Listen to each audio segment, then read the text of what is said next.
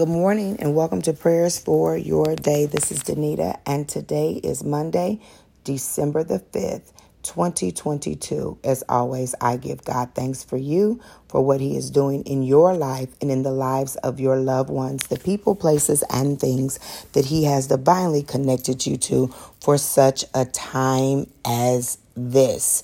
I want to say to you that I am not in my hometown, so my time is not the same. So I'm getting on between the hour of 7 a.m. and 8 a.m.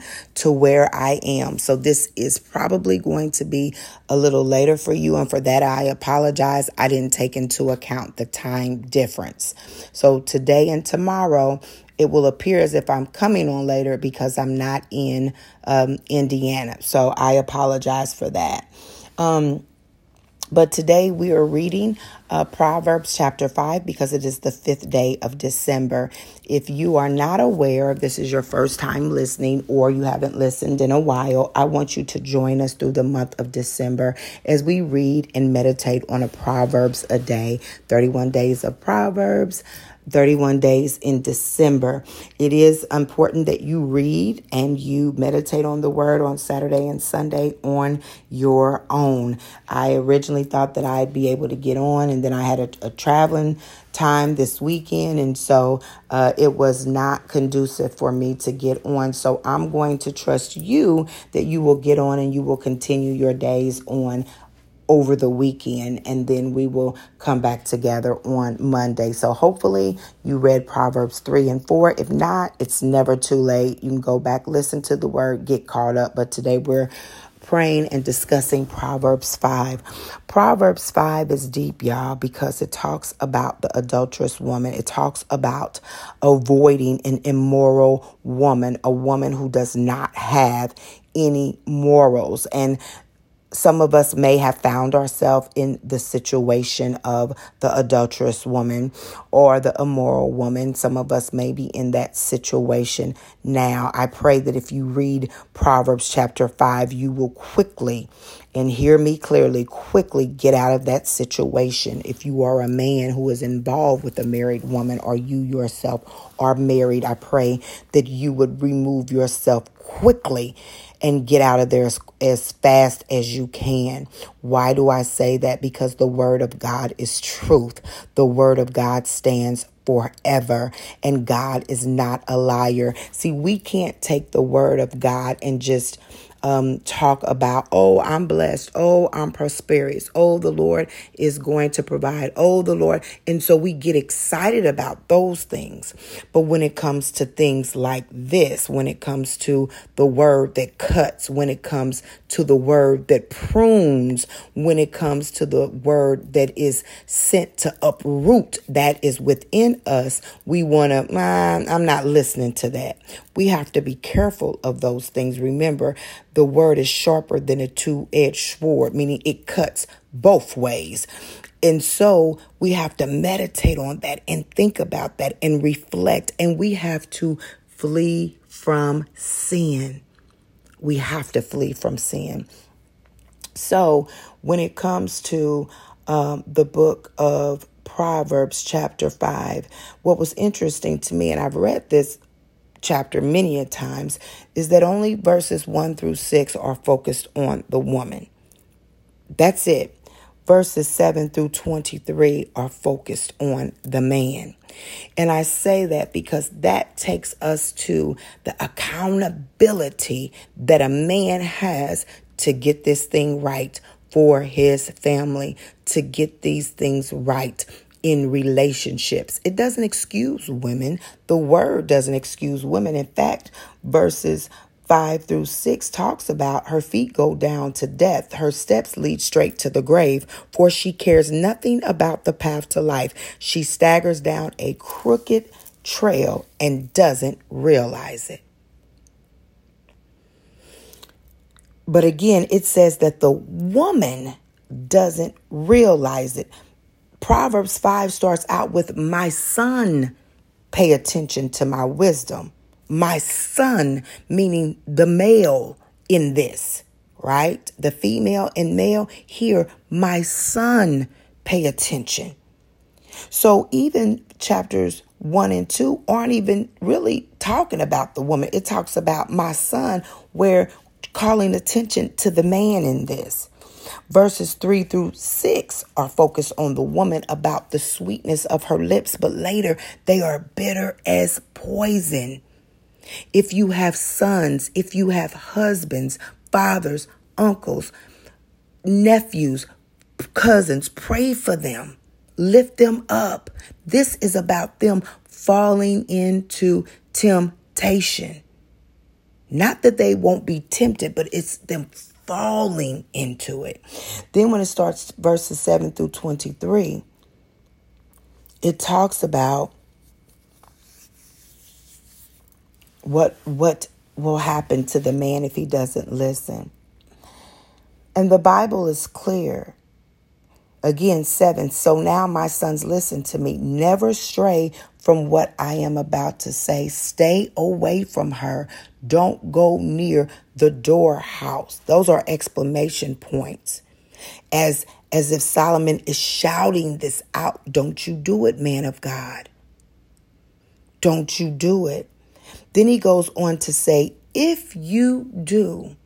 So if you make that choice, man of God, not to listen, if you make that choice not to stop what you're doing and repent, if you make that choice that your way is better than God's way, you must be sure of what the Bible says.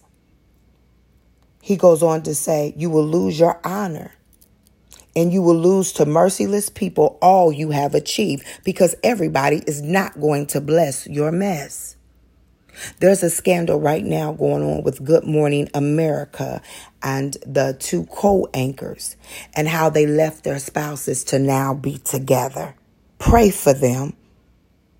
We're not judging and we're not condemning. Somebody could say, Danita, it sounds like you judging. I'm telling you what the word of God says. See, that's where we get it mixed up. When we say you're judging, only God can judge me. I'm just telling you what the word of God says. Don't get mad at me. Get mad at the word. But see, you're not going to dare get mad at God. So what we do is we blame people for telling us what the word of God says. I'm not saying this. I'm reading you what the word of God says. Then the Bible goes on to say, strangers will consume your wealth and someone else will enjoy the fruit of your labor. In the end, check this out. In the end, you will groan in anguish when disease consumes your body. In the end. See, a lot of people, and Ecclesiastes talks about this, right? Ecclesiastes talks about why other people kind of repeat what other people are doing, because the Bible says that it's because they don't see consequences. They don't see swift consequences, so they think there aren't any. But it says, in the end, you will groan in anguish. In the end. Meaning when it's all over, when it's all said and done, after you've had a ball, after you've showed your behind, after you have not listened and been adamant about not listening. Why do I say being adamant? Because it says, in the end, you will groan in anguish when disease consumes your body. You will say, how I hated discipline. If only I had not ignored all the warnings. See, when people fall into these relationships, there are warnings. There are warnings. People will say, are you okay? Is everything all right in your marriage? Are you having an affair? Or people will come and say, don't do that. Or you'll watch things on TV that'll remind you of the situation you're in. Those are warnings. Sometimes even friends that you trust who have done the same thing that you've done, they will come to you and say, you don't want to do that. You don't want to do that. But will you take heed? But the Bible says, in the end, you will groan in anguish. Then it goes on to say, drink water from your own well. Share your love only with your wife, man of God. It says, why spill the water of your springs in the streets, having sex with just anyone? You should reserve it for yourselves. Never share it with strangers. Why? Because the immoral woman is a strange woman. She's not your wife. She's a strange woman. Then it goes on to say, let the fountain of your of your wife. Let your wife be a fountain of blessing for you. Rejoice in the wife of your youth. Let her breast satisfy you at all times. Why be captivated, by my son, by an immoral woman, or fondle the breast of a promiscuous woman? The Bible calls her promiscuous. The Bible calls her immoral. The Bible, women, if it is us, the Bible calls us immoral. The Bible calls us promiscuous. I don't want God to see me that way. I don't want God to see my children, my girls, that way. Then it says, for the Lord sees clearly what a man does, examining every path he takes. Man of God. An evil man is held captive by his own sins. There are ropes that catch and hold him. He will die for a lack of self-control. He will be lost because of his great foolishness. Y'all, the Bible is deep. And I know and have known people in these situations. Pray for them. We're not here to condemn anybody. I'm not here to condemn anybody. But Proverbs 5 is a part of the word. And if you listen to this podcast, we're not just talking about blessings and prosperity and, the love of God. We're also talking about the God of wrath, the God of justice. Y'all, the word is truth. We can't pick and choose what scriptures we listen to and we like. God tells us to love what he loves and hate what he hates. And so when you listen to this, again, you're listening and going to be exposed to all of the word, Genesis to Revelation. Now let us pray. Father God, in the name of Jesus, we thank you for today, for this is the day that you have made, and we are rejoicing and we are glad in it. Father God, right now, if there are any immoral women on this call under the sound of my voice, God, I pray that you would deliver them now in the name of Jesus, Lord. I pray the spirit of lust would loose them, oh God, and set them free in the name of Jesus, oh God.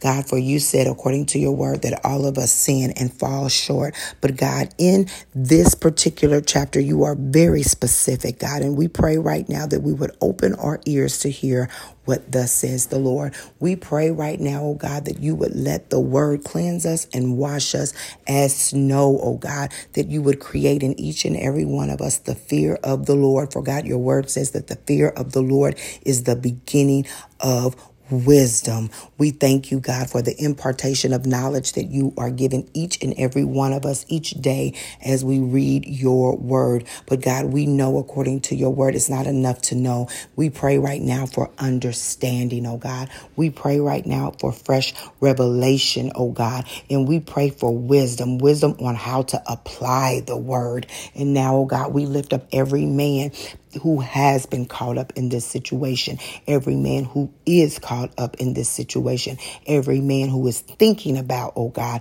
adultery. We lift them up to you right now in the name of Jesus. And we pray right now, oh God, that the spirit of lust would loose them and let them go right now in Jesus' name. We pray, oh God, that disobedience, oh God, would no longer rule them, oh God, but instead obedience would rise up in them. For God, your word said that obedience is better than sacrifice. So God, we pray right now for the men who are married, oh God, who are falling into temptation, God.